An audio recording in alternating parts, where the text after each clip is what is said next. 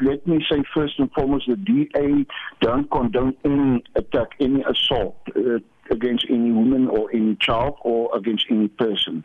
The party will take the necessary steps.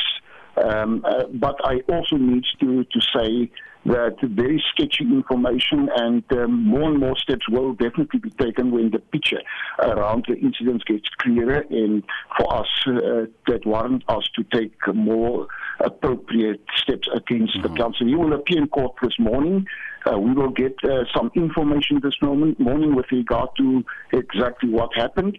And at the end of the day, there's so much hearsay, so much allegations around the situation, and that's why the Democratic Alliance asked the South African Police Services to leave no stone unturned to get to the bottom of the situation, so that we know what precisely happened, and if we need to take further disciplinary steps against the said councillor.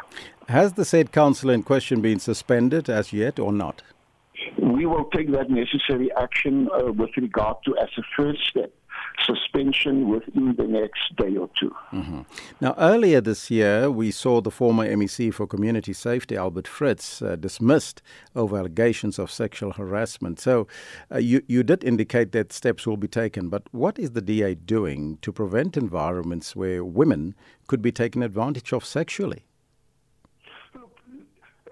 Incidents happen from time to time. You find that happening in various political parties. It is what the party are doing about it. We cannot take very much appropriate steps against any person if there's no clear information on surrounding the situation. And that is why we're watching this case with eagle eyes. And as I've said a minute earlier, that the more appropriate steps will definitely be taken as more and more information is coming forward.